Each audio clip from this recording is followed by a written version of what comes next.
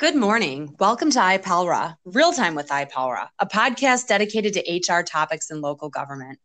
I'm Megan Falera. And I'm Christina White. Today, we are talking about compensation discrimination. But before we get into our topic, we wanted to have our listeners save the date for our October conference. That's right. We are getting back together in person in Galena for our annual training conference. So stand by. We'll be sending out information about that very shortly. And next week, we are pleased to have Jerry Kerger, the Executive Director of NAMI DuPage, which stands for the National Alliance on Mental Illness, talking about mental health awareness. This past month, May, was Mental Health Awareness Month. And even though we've just closed out that month, it's never too late to start talking about important topics. And Jerry will be here with us to do just that. So with us today is Angela Adams. Angela is a member of HR Source. She is the Director of Human Resource Services and has been with HR Source since 2000. She is an expert in many areas. And as you know, HR Source has been a longtime friend of iPalra, and we are so grateful to have her with us today. Angela, how are you? I'm good. Thank you. It's a beautiful sunny day, early summer. So life is good right now. I can honestly say you are our first guest of the month here on June 1st, joining us on the show. So we are so pleased to have our first summer guest. Now, you recently wrote an article about pay discrimination in employment. Do you consider this to be a pressing issue at this time? And if so, can you tell us why? I do consider it a pressing issue, but it's something that has always been a pressing issue.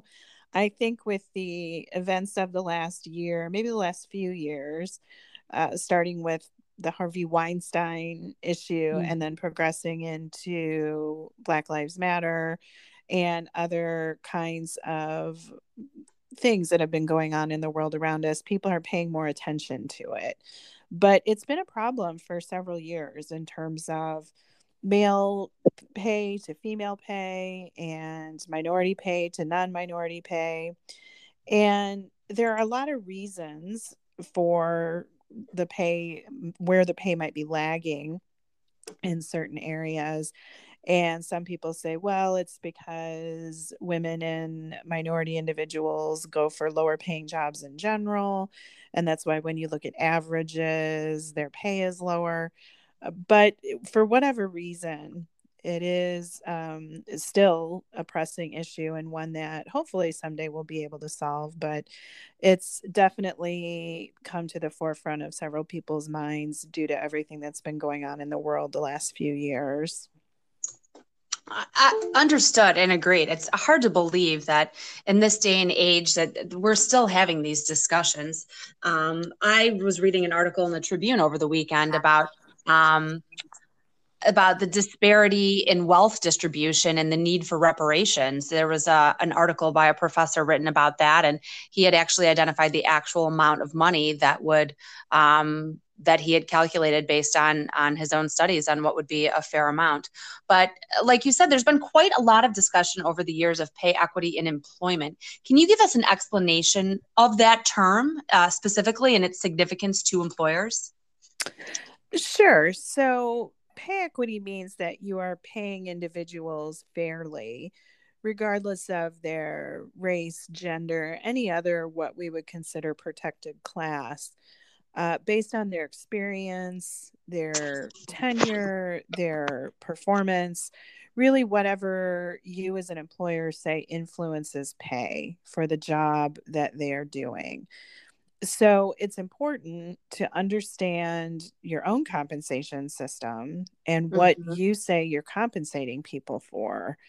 So if you say you pay for performance, can that be borne out when you start looking at pay for people who have a similar or the same job? So when you're comparing jobs that are equal in responsibility and importance, are you paying people fairly? And before we focus too much on women and minority individuals, it's important to note too that men and non-minority individuals, as well as really any other protected class, can be impacted by pay equity as well. There may be situations where you might be paying men less than you should be paying Mhm. them. So it's really looking at the whole, looking at the same or similarly situated jobs that you have, and making sure that you're paying people without regard to their race, their gender, any of those categories that would that they have a specific characteristic that might be protected by a law. So I wonder what your opinion is on how effective these salary compensation comparisons are. I know where I work, we just completed one, and many of our colleagues in municipalities do an annual benchmarking of where they are compared to their colleagues in local government. How effective do you feel that is in addressing this issue? I think it can be very effective, but there has to be action taken on issues that an organization might find. Meaning, if you do an analysis and look at what you're paying people in terms of pay equity, are we paying people fairly for whatever it is that we say impacts our compensation system? Then, if you're doing that and you find problems and you have to fix them, often I find that organizations, once they start really digging in and looking at it, don't fix problems that they find, which is a problem in and of itself, because the penalties against you if you get in trouble with a government entity or in some kind of lawsuit can be more for you if you find problems and don't fix them. But Mhm. it's a very effective way of trying to make sure that you're paying people fairly. But like I said, if you have problems, then you have to commit to fixing those. And what I think is interesting when we conduct those surveys is that we generally have a range. Sometimes we include actuals, but we don't address any or attach any demographic data to who has those positions. So you might have a range, but you don't know if all the women or all the minorities working in those positions, where they are within that range. And then I suppose you need to consider their tenure and their level of experience before placing them in that range as well. But you bring up a great point about the laws and the legalities of this. The Illinois Equal Pay Act of 2003 was recently amended to add new reporting requirements for Illinois businesses. Can you give us some background on the Equal Pay Act and that recent amendment? Yeah, sure. The Illinois Equal Pay Act applies to any employer, and that would include public sector employers that have four or more employees. And what that law says is that you have to pay equal wages to men and women for doing the same or substantially similar work. And it can differ if the differences are based on tenure or some kind of seniority system, a performance based system, quantity or quality of production, or other factors other than gender. This is based on a federal Equal Pay Act law, which is very similar in its scope. Now, there were some changes that were made recently to the Equal Pay Act that are going to apply to private sector employers. So I know that most of your listeners are in the public sector, but the private sector employers are going to have to start reporting some of their pay information to the state in a few years. And I'd be happy to talk more about that if you think that your listeners would be interested in that. But again, it's more geared toward the private sector employers. Well, sure, I appreciate that. So, is there, and maybe you don't have an answer to this, is there any oversight for public employers then? Who's policing this to make sure that we're complying with the Equal Pay Act, and um, especially if you're in local government? Off the top of my head, I'm not familiar with any agency that requires that you report individual pay information for employees. Um, so I can't really speak to, but I think from a public sector point of view, you also need to remember that a lot of your information is available under a Freedom of Information Act Mm-hmm. request. And, not, and you need to be aware of that you might not have the state of Illinois trying to look over your shoulder, but you might have people in the community or other individuals who want to look at that information and start dissecting it. So there are, in a sense, the public is kind of your watchdog. Like Mm-hmm. I said, in that a lot of this information can be obtained under the FOIA laws. So it is something that I think you could potentially be subject to in terms of oversight. Well, and truth be told, the threat of sanctions shouldn't be what motivates us to be in compliance with a law. And the worst case scenario is that you're not in compliance and that someone, the individual who is the victim of the discrimination, would file a complaint um, with the overseeing agency, or the EEOC or something like that.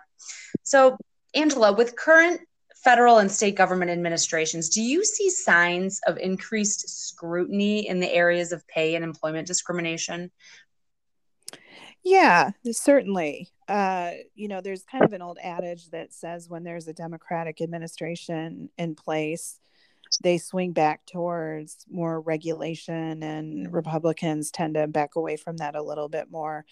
And I would say, in general, for the Biden administration, that is coming true. Um, as far as reports or anything like that are going to be due on a federal level, a few years ago in private sector, or for private sector employers, they had to report information on pay to the federal government. And then that went away in the Trump administration. But a lot of the individuals in the new Biden administration also worked in the Obama administration. And that's important to know, because a lot of the policies regarding reporting pay information and that kind of thing, and the real focus on pay equity started in the Obama administration. And now a lot of those individuals are back, essentially. So I do expect there to be a renewed focus. It's a little too soon, I think, to see exactly how that is going to play out. But on a state level, we do have a Democratic governor, and he is very interested in this issue. And Illinois tends to, for better or worse, follow the state of California down a rabbit hole. We're usually, a year or two behind them. And California recently implemented a pay reporting scheme that any employer in California, or any employer who has employees in California, I should say, had to report their information to the California state government. So it is a trend that is picking up, and Illinois is going to copy that for the private sector in a few years. So I do expect there to be a renewed emphasis and focus on that. Yes. Well, that is very interesting. I've never heard anyone describe Illinois as following California. In fact, most people feel, Midwest is so incredibly different than the West Coast. But I suppose in this area, that could ring absolutely true. Are you aware of any recent court cases regarding pay discrimination? I know we love to talk about some case law when we're on the show here. I deal more with government contractors and Mm-hmm. subcontractors, which private sector, or excuse me, public sector employers don't always have to jump through all of those hoops that they do. But there is a group within the U.S. Department of Labor that monitors those government contractors and subcontractors, and they are always coming up with settlements. So, the big one last year was with Goldman Sachs, which is a huge company. So your listeners might be thinking, well, what does Goldman Sachs have to do with me? That's a huge organization. Mm-hmm. But it all starts to trickle down, right? So they aren't ignoring small employers. Goldman Sachs ended up paying $9 million to settle a claim that they were paying men and women and minority and non-minority individuals unfairly when compared to each other. So they start with the big companies, but then it starts to roll down. And I think that public sector employers might even have a little bit more of a risk because the government in general, especially the federal government, likes to have a name that they can associate with some of these claims. Meaning, if you're a smaller employer, they might think, well, that's not going to get us a whole lot of publicity. But, if you're Goldman Sachs, or if you're a large municipality and they think you're not paying people appropriately, that kind of thing, then I think you might be more at risk than if you were a really small organization that no one had heard of necessarily. So I do think that, there's definitely cases out there, and we can learn from those, and that it always starts kind of with the bigger organizations and then tends to roll down. And like I said, especially with public sector, you're more visible than a small private employer. So I do think it's something that you should worry about. Oh, absolutely. I can't even imagine, Christina, to think if we were to be even just unjustly accused of something like that, that it would just be devastating for us publicly as in terms of all the transparency that we do and in terms of recruiting and hiring future employees. I'm not sure that that's a reputation you could shake easily. No, especially given the public nature of everything we do. So, Angela, what advice would you offer to a public sector employer on how to avoid a pay discrimination claim or issue? I would say it's the same advice that I'd give a private sector employer, and that is understand your compensation system and what you say you pay for. Meaning, if you say that you're paying for performance, have you looked at the numbers and is that really borne out? Meaning, okay, if we say we pay for performance, then people who are good performers should theoretically be making more money, all things considered, right? And sometimes when we start looking into the data and looking more specifically at that, that is not proved by the data, meaning people who have fantastic performance reviews aren't necessarily being paid more than those who don't. And there could be a lot of reasons for that, but I think that it's important for you to understand, why do we pay people what we do? And then make sure that your compensation system bears that out when you start looking into the details.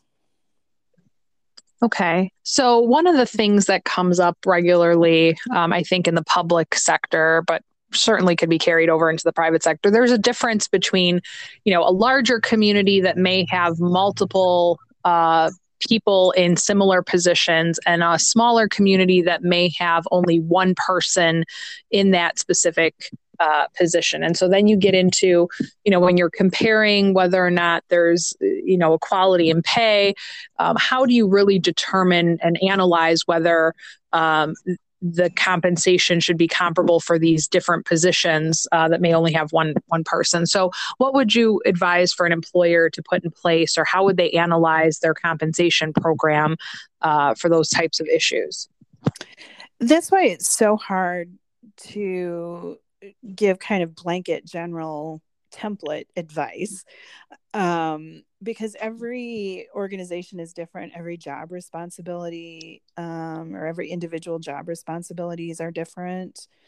And that's when it really takes someone internal who really knows all of the positions well, to be able to look at them and say, okay, these two people have a different title and they might do different things, but really on an organizational level, what I would suggest that you look at would be, what is their level of responsibility and autonomy, and how much control do they have over the the direction of the park district, or the direction of the municipality, and are they really on the same level? Now, that's a hard question to answer, because even if they are on that same level internally, sometimes the market pays different amounts for those jobs. So, you might say, well, the controller and the HR manager really kind of have the same amount of power or responsibility, but the market might say that they're paid very differently. Mm-hmm. So, market can be a factor for sure. But you also need to make sure, from an internal equity perspective, even if the market says they're paid very differently, if internally they have about the same level of responsibility, those are hard jobs to look at, but you might want to look at those jobs just to make sure that you can show that the market says they're paid differently. We say that internally they're about on the same level. So how are we going to pay them? Are we going to look at what people are making in these two different positions? So it's really hard for me to generalize, but I would say look internally at the level of responsibility and the level of power they have over the business in general, making decisions. And if they're about on the same level, those might be two positions that you want to look at to make sure that you're paying equitably. Thanks, Angela. So I know that we do this, it's our biannually. How often do you think that employers should review their compensation practices? And can we really audit our own pay practices? And, do we need to hire somebody? I know that you're going to want to plug your services for your members or there's anything like that, but is it possible? Can you do this yourself? Sure, you can do this yourself, and I would say at least every couple years is when you should do it, if not every year. Every year is hard, I know, but at least every couple of years, and it sounds like that's what you guys are doing, and you can do this yourself. I would recommend, though, that if you aren't sure kind of how to go about it, that you take a class on it somewhere. We teach some classes. We're certainly not the only group that teaches those classes, but I would recommend that you try to get some education on looking at these kinds of things. So you can do it yourself, but I would recommend that you try to get some education first before you jump into that. Angela, that's super interesting. Now, I know HR Source is available for members. Do you need to be a member of your group in order to take one of these classes, or are they available a la carte? They're available a la carte. It will cost a little bit more to take it as a non-member. But yeah, they're really available to anyone. All of our classes, I would say, for the most part, and the ones that I'm talking about specifically would be available to anyone who is interested. So you could go to our website, hrsource.org, and take a look at what we have. Okay, and we'll put a plug to that in the body of our podcast as well. A while back, a new state law was passed prohibiting employers from inquiring about pay history on a job application. I'm sure our listeners recall Ban the Box.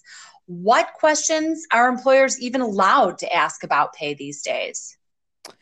Yeah, this was a big deal when it came out. I want to say it was just a couple of years ago. So you can no longer ask people what they're currently making, but you can ask them what their salary expectation is. So we do recommend that you ask people that. So you just really need to stay away from past salary history. And I think the reason this was put into place is because so many organizations were basing their job offer, their salary offer, to an individual based on what the person was making previously. Mm-hmm. And for groups that were historically underpaid, like women and minorities, it was just compounding the problem, meaning, okay, they were underpaid at their last job, so they're going to come here and we're going to offer them, 5 to 10% more, but they still could potentially be underpaid. So it was just kind of compounding the problem. So I think that the idea behind this law was that it doesn't matter what someone made before, that, the employer should be offering them an equitable salary for the job that they're doing now was the idea behind it. Well, and I certainly agree with that. I think that has done wonders to kind of address sort of the wage gaps and not continue to perpetuate these discriminatory practices that have happened in the past. Now, this is kind of a controversial question. Are there any factors that employers might consider as bona fide reasons to actually pay employees differently? And how do you go about deciding which of these factors to include and which to exclude when you're making pay decisions? There certainly are factors for sure. So I think I've mentioned a few of them as we've talked. So you could pay people more based on seniority, on prior experience, on specific skills that they have.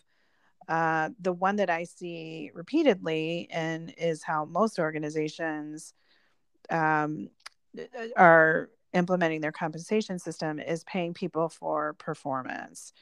So, you were asking, well, how do we go about, or how do we decide what factors we want to include in our compensation system? And I would say that the vast majority of individuals that I work with say they pay for performance. They might also pay for experience to a certain extent. Mm-hmm. Seniority doesn't necessarily factor into things unless you're just a very very regimented organization. So those are all things that you could consider, and what I see people considering. That doesn't mean that's inclusive of everything that you can consider. You might have something specific that you want to consider that other organizations don't. Mm-hmm. How do you go about deciding that? Like I said before, it really depends. It depends on what you think is important. If you think prior experience somewhere else is important, then you can consider that.